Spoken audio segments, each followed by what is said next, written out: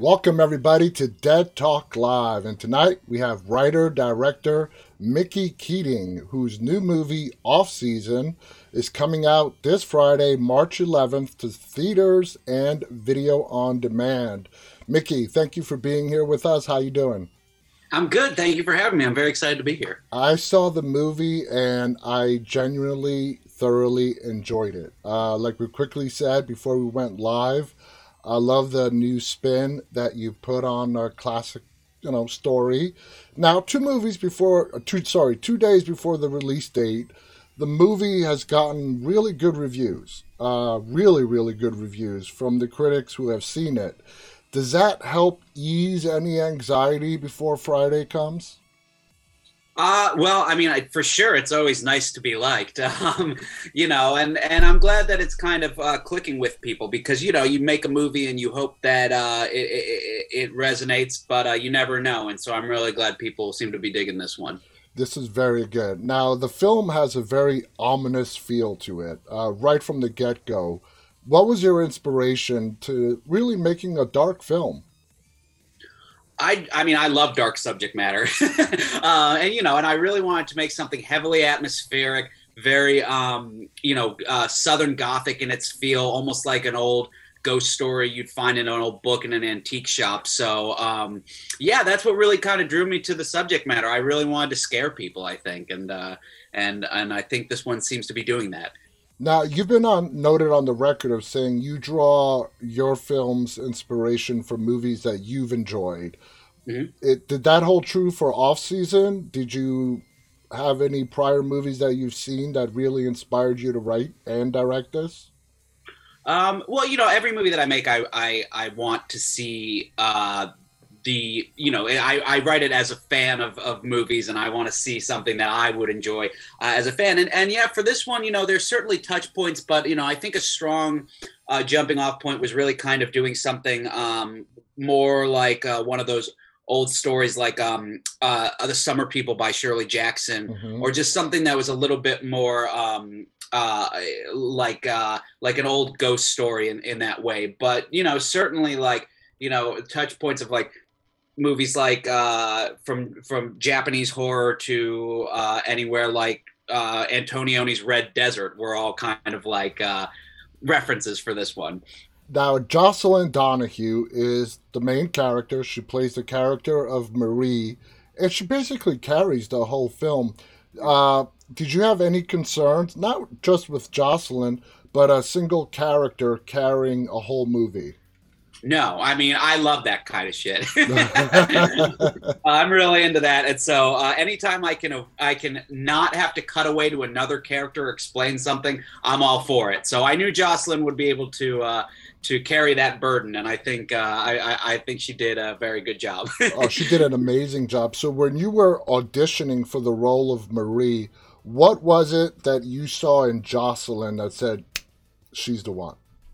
Well, it's funny. I don't really I hate the concept of auditioning actors. I think it's really it's horrible for them. It's horrible for me. So when I was thinking about who could play this character, she immediately came into my mind, and so it was really just a matter of being like, let's reach out to her representatives if she's even interested in reading it. Great. And so she did, and fortunately wanted to sit down and talk about it more. So I mean, my theory with actors always is like I know that they are good actors because I've seen their other work. Otherwise, I wouldn't reach out. So, yeah, it was really just the luck that she said, yes, I want to do that It's sort of because like a job interview, you know? I mean, how much can you convey in 20 minutes until you start working with somebody and seeing them every day? In your line of work, you get to see prior work. You get to see people and how they did.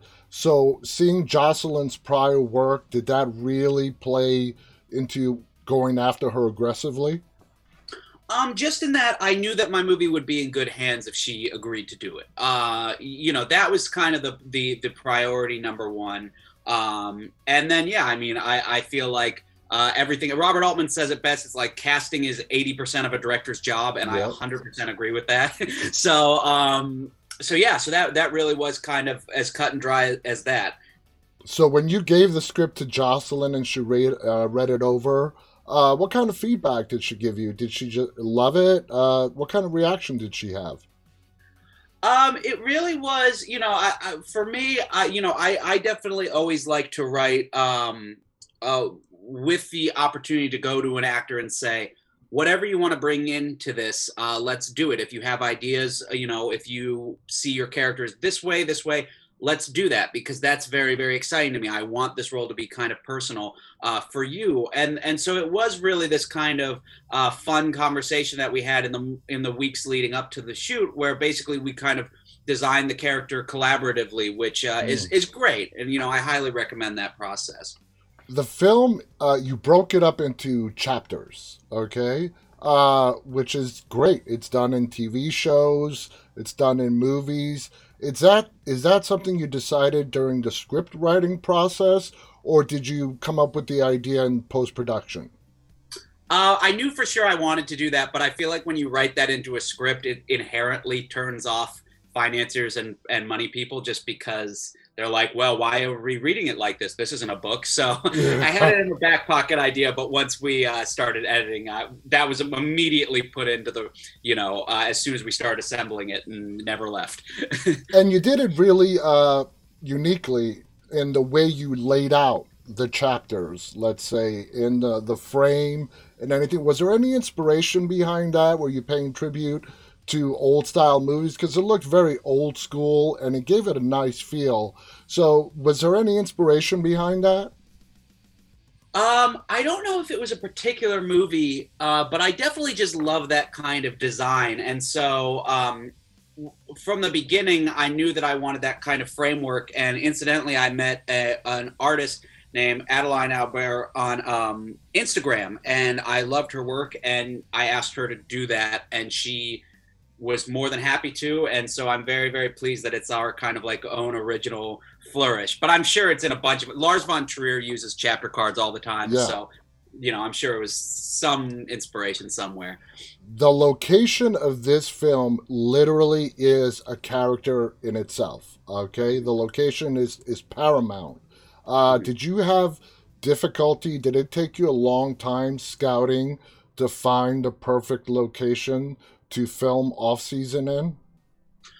So I had visited this town a bunch because I grew up in Florida, and this town we had been to periodically when I was little. And so from the very beginning, writing this movie, I knew that I wanted to film in this town. I knew I didn't want it to be in a California beach town. It had to be New Smyrna Beach, Florida. So really, the process was just going down and scouting it multiple times. I think the hardest thing to accomplish was getting permission to film on the bridge, because that's a fully functional bridge that actually its job is to raise and lower when boats go underneath it. But once we were able to get that, then I knew everything else would be, fall into place. So it wasn't that they were more than accommodating, and I'm very, very thankful, because you never know, especially dragging an entire crew from LA. You never know. Now, like I said, the location is paramount. The cinematography, the mist, the fog. Uh, there's not that. I mean, Florida. I'm familiar with Florida weather. So I assume the fog, the mistiness, that was all man-made for the appeal of the cinematography. Am I correct? 100%, and it was really, really difficult to wrangle. We wrestled mist and fog every single day and every shot, every minute. It was. I do not recommend doing But it. it was paramount. It needed Hmm. to be done for this film. 100%. And were you happy at the end of the day when you? Well, I'm pretty sure you're happy when you saw the final product. But after each day of filming, were there lingering doubts about the challenges with the mist and the fog? And did we get it right? Did we not get it right? And so on. No, I mean it was beautiful, and it was. I think from the get go, everyone realized how worthwhile it was. So that's what kind of kept us going when they would short out, or the wind would just keep whipping it all away. I think everyone saw the product. If I shot this on film and I had to wait a couple days, I think I would probably have a panic attack. But we were able to watch every night and kind of, concluded very early on that this was the smart, if not very difficult move. Yes, it definitely was. Off season is the classic story of making a deal with the devil, pretty much. You took the concept and you definitely made it your own. There are a lot of twists in this. So when you're going and you're creating a very well-known story like selling your soul to the devil for success or whatever, what kind of challenges did you face in the writing process to make it unique? It really was kind of these kind of universal themes are very very appealing to me, and so in providing the audience with a general kind of idea of, like you said, like deal with the devil, it gave me permission to kind of tell this story in a completely my own way and with my own style, and use that as justification for really anything that I wanted to do in the film. So it's very exciting to me when I can provide anchor points for the audience and then be able to be like, well, this is the fallout of that, and that's the reason, and that's because Rod Serling does that so well with the Twilight Zone, and I think that was kind of a fun safety net to just be, if people didn't understand, it's like, well, they sold their soul, that's why. This is what the devil does on the island.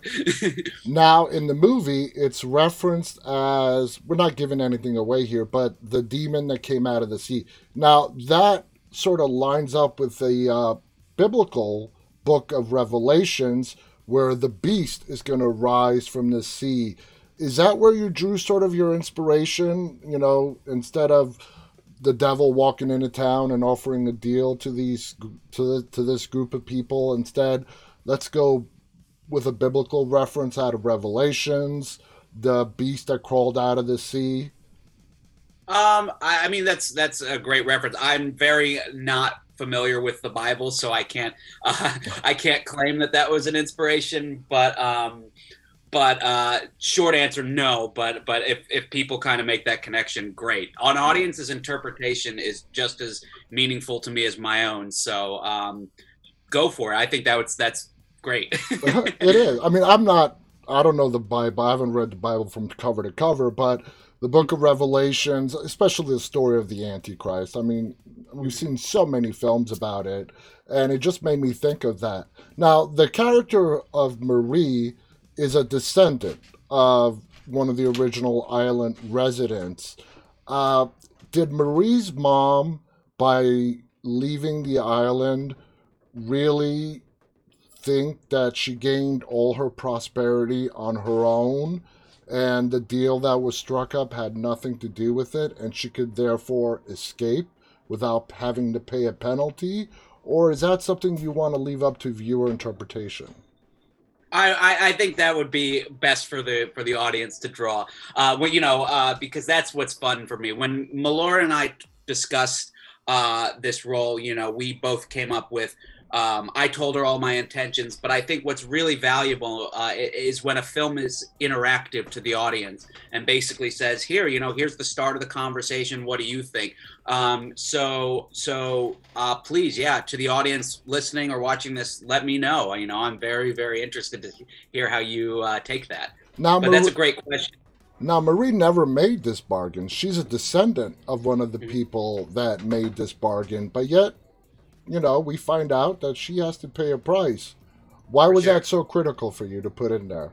That the sins of the parents have to be paid by the children as well. Well, I mean, I think that's something that's incredibly relevant and noticeable today. Just with what's going on in the world and the kind of if you want to perceive something so much as the generational impact of a country's economy or how we treat the environment, I think that's may as well be comparable to a demon in the ocean. So I think that's an age-old kind of warning in some way that I really wanted to try to tackle. Because you're right. I mean, Marie is innocent. Mm-hmm. She didn't even know about this pact until her mother died. So Yeah. I think that's kind of very scary. Now, the film. Let's talk about the residents that are on the island, especially April Linska, who plays Miss Emily. Talk about creepy, very creepy. What was it about April that echoed the character of Miss Emily for you? She's just an incredibly sweet person, and it was really when we got this kind of list of actors who were local. It was very important to me to cast kind of local characters in the film because when you ship everyone from Hollywood, I feel like there's immediately a level of phoniness, Yeah. and so I was so taken by her look and her eyes, and she speaks with just the gentlest voice, and I thought that was really appealing. And yeah, I think this is her first feature film, so I'm very Wow. very proud of the performance she brought to the table on Oh, she this. did an amazing job. Now, the story is told through flashbacks and then going into the present time, back and forth, back and forth. Very tricky if not done properly. And you did it great. The way the movie fills in gaps by jumping in the past and then going back to the present. Did you find that challenging? Were there any headaches when you were piecing it together in the end in post production and putting which flashback where in the sequence of the film? No, it's so funny. It's like what I did with this film was I storyboarded the entire movie and did a pre-visual like edit of the film. So basically, I mean, by the time we were assembling the dailies of the movie, the structure was pretty much set in stone from the get-go. But what I will say is, when I met Melora and Melora said she would do the film, I thought, well, here's a big opportunity to write more, to kind of open the window on and give some insight on their relationship too. So what I ended up doing was giving them a whole other scene that in the place of in the script where there was a little tiny flashback. Me and my editor Valerie, we put that argument Yeah. in the middle because Don't it call was me just a fun Ma. scene. Right, exactly. That was a scene that I was just like, I wrote it and I was like, this would be great for me to have anyway, like if it doesn't make the film, but we put it in there and it felt perfect, and so that was the only real kind of like pleasant surprise. Now, speaking about Melora, the film opens up with a very dark, sinister monologue Mhm.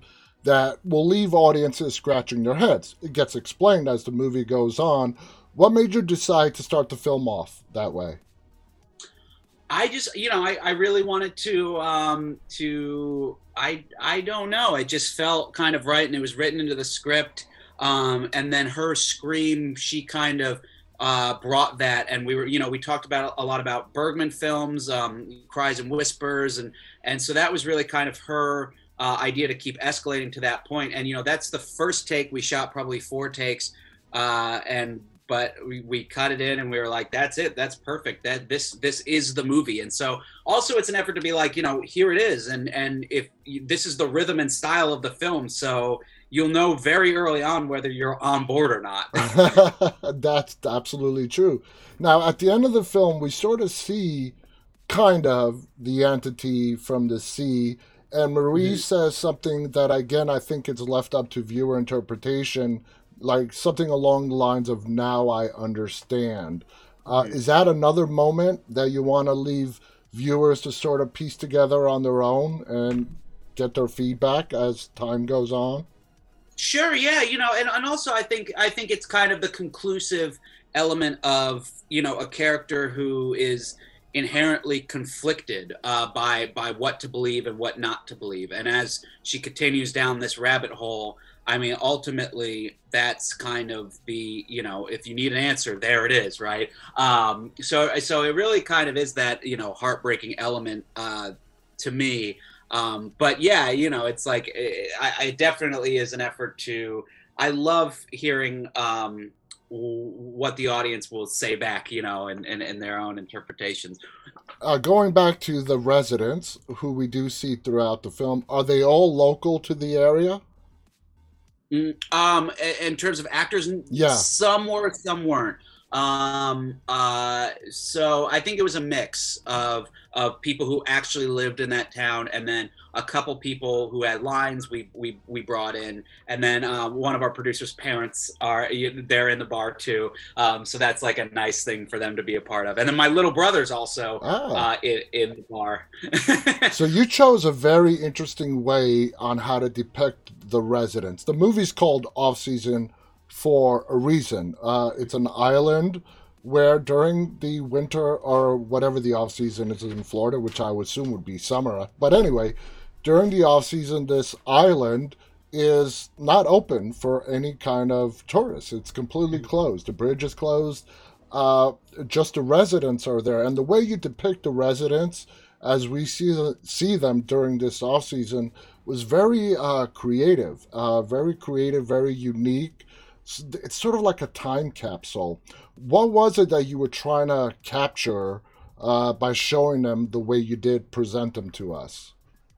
I really wanted to make this world feel like it was disconnected from time, right? And that it was still kind of, even though it relies for a lot of the year on modern tourists and tourism, it still is trapped and playing, the catch up game with culture and everything. So I wanted the residents who stay there to feel that way. If some of them are stuck in this eternal time loop, theoretically some of them have been there and alive for hundreds of years. And so that was kind of the real effort. And then in terms of them as when she sees them in the bar and they're all frozen or their eyes or anything like that, it really was this effort to almost kind of have them be shells or robotic in a way where it's like once the people are gone, they shut down. They have no purpose anymore until the tourist season again. So Exactly.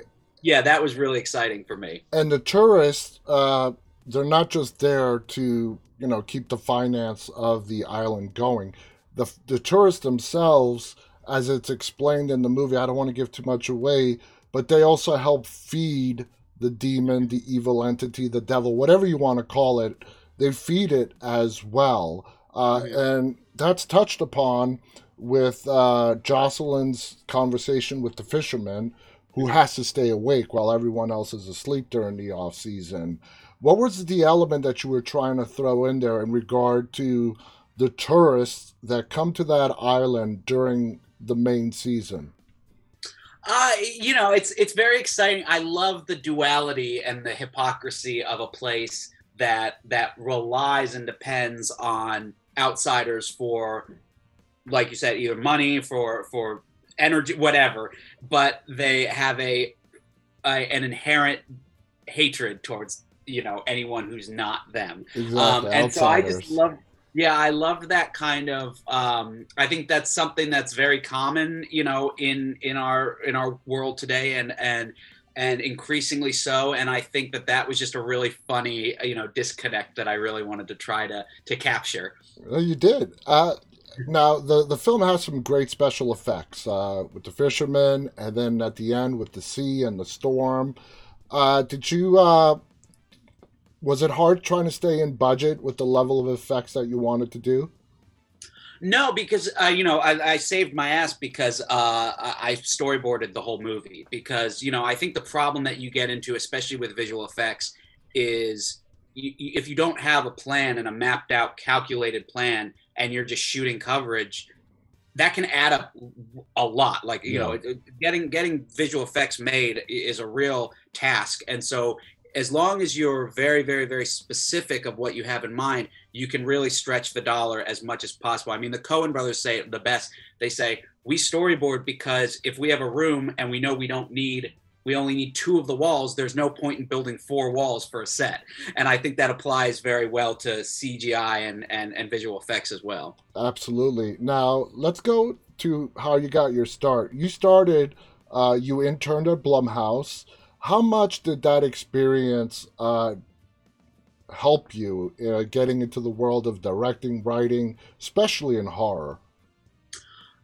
Yes. So I grew up making movies. I've only ever wanted to make movies. I don't have any other interests or hobbies. Movies are everything. And so I actually, in college, I interned for Larry Fessenden first and foremost at Glass Eye Pix. And there I was able to kind of watch them navigate through, independent, completely fiercely independent filmmaking to make, things that are their own artistic voice. And then when I moved out to Los Angeles, watching the Jason Blum and Blumhouse make movies that are small but still studio minded and working with a studio, it really was this kind of exciting, a combination in my very formative years as a filmmaker. So really, I think the most exciting thing in learning from Jason Blum is really kind of keeping the audience in mind. And if you're going to try to push the audience in a certain direction or challenge the audience, you should always be making the movie with the audience, first and foremost in your head, because we're not making movies for ourselves. Otherwise, you shoot a film and you put it in a drawer. Exactly. So it really is that kind of a very valuable thing that I learned very early on from both Larry and Jason Blum.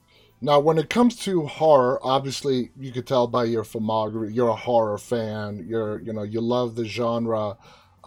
When it comes to writing and directing, which of the two do you find more, I don't know, creative in talking about? Because we all know horror is a great platform for social commentary. Do you love like the writing aspect, or do you love it when it comes time to get behind that camera? I really love them both, and I see them both as they are interlocked for me. I think that directing is I almost say I like black out when I'm directing, because you just put your nose to the ground. You just have to make it happen. You're negotiating with time and elements and a whole bunch of other things. So writing really is, I write every day. I love writing. But the challenge of that is like, you don't know whether what you're writing will ever see the light of day. So for me, I think that I probably would be hard pressed to, because directing is so challenging in so many ways. I don't think I would just voluntarily direct other material. I direct what I write. But writing, I feel like I could, write for anybody really, because I just love doing it. But yeah, so that's kind of that. They definitely do have an equal balance for me. And then I love editing. And then the most stressful moment for me is when the movie's actually coming out and you're seeing how people respond to it. Yeah, because you're out of control at that point. It's For not. sure, It's yeah. not up to you. Now, horror. You being such a horror fan, do horror ideas when it does come time to write a script, do you feel they naturally flow to you? I mean, everybody gets writer's block and whatnot, but do you find yourself, especially writing horror, that the ideas really come to you easily? Not easily, but free flowing. I mean, I have an endless well of ideas. The challenge always is whether an idea can sustain itself for, 100 pages. Because I've gotten into so many instances where I've thought like, oh, this is a great idea. And then I've started writing it, and then 25 pages in, I'm like, I don't know, I'm done. I'm done. But so the ones that arrive where I can at least see a trajectory and an ending, I know those are worth pursuing, and those are fewer and further between. And it really is a matter of weeding out, like, all right, what's an idea that's exciting but might not be feasible or great for the next movie or something, and what's the thing that's like a challenge and really I can go bigger on. Those are always the Yeah. ones that I end up making. Now, as your career progresses, are you happy just being in the horror genre and making horror films, which is a great? I mean, horror is amazing. The fan base is amazing. There's loyal.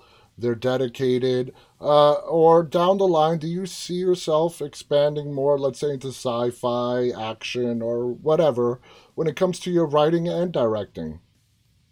Yeah, I mean, well, so I'm a cinephile through and through. I'm obsessed with all movies. But alternatively, like, I'm not one of those directors who is making horror films as like a stepping stone, as many directors do. I love the horror genre, and as long as I have movies that I think are worthwhile telling, I'll always do them. But I'd love to make.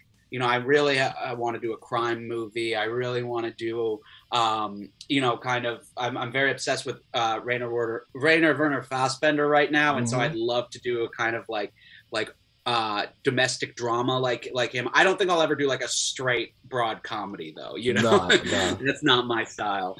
Being a horror fan, do you feel a responsibility when you do start writing a horror movie and directing it to the community, to horror fans? Being a part of that community yourself, uh, do you put maybe a little bit added pressure on yourself to give out something really worthy? Yeah. I don't. Well, see, it's funny because like I don't know.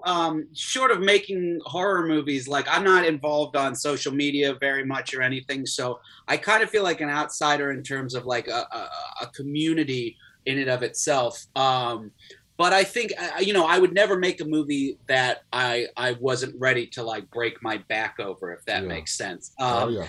It's like I always say it's like there are way easier ways to make money than filmmaking, and if I'm going to do something, it has to be for the effort of I want to make the best thing I possibly can. I don't want to waste anybody's time.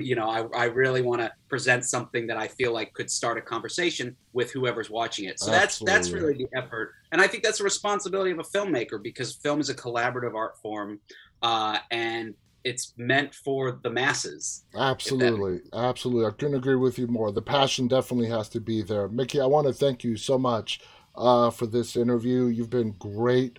Guys, the movie is coming out this Friday, March 11th.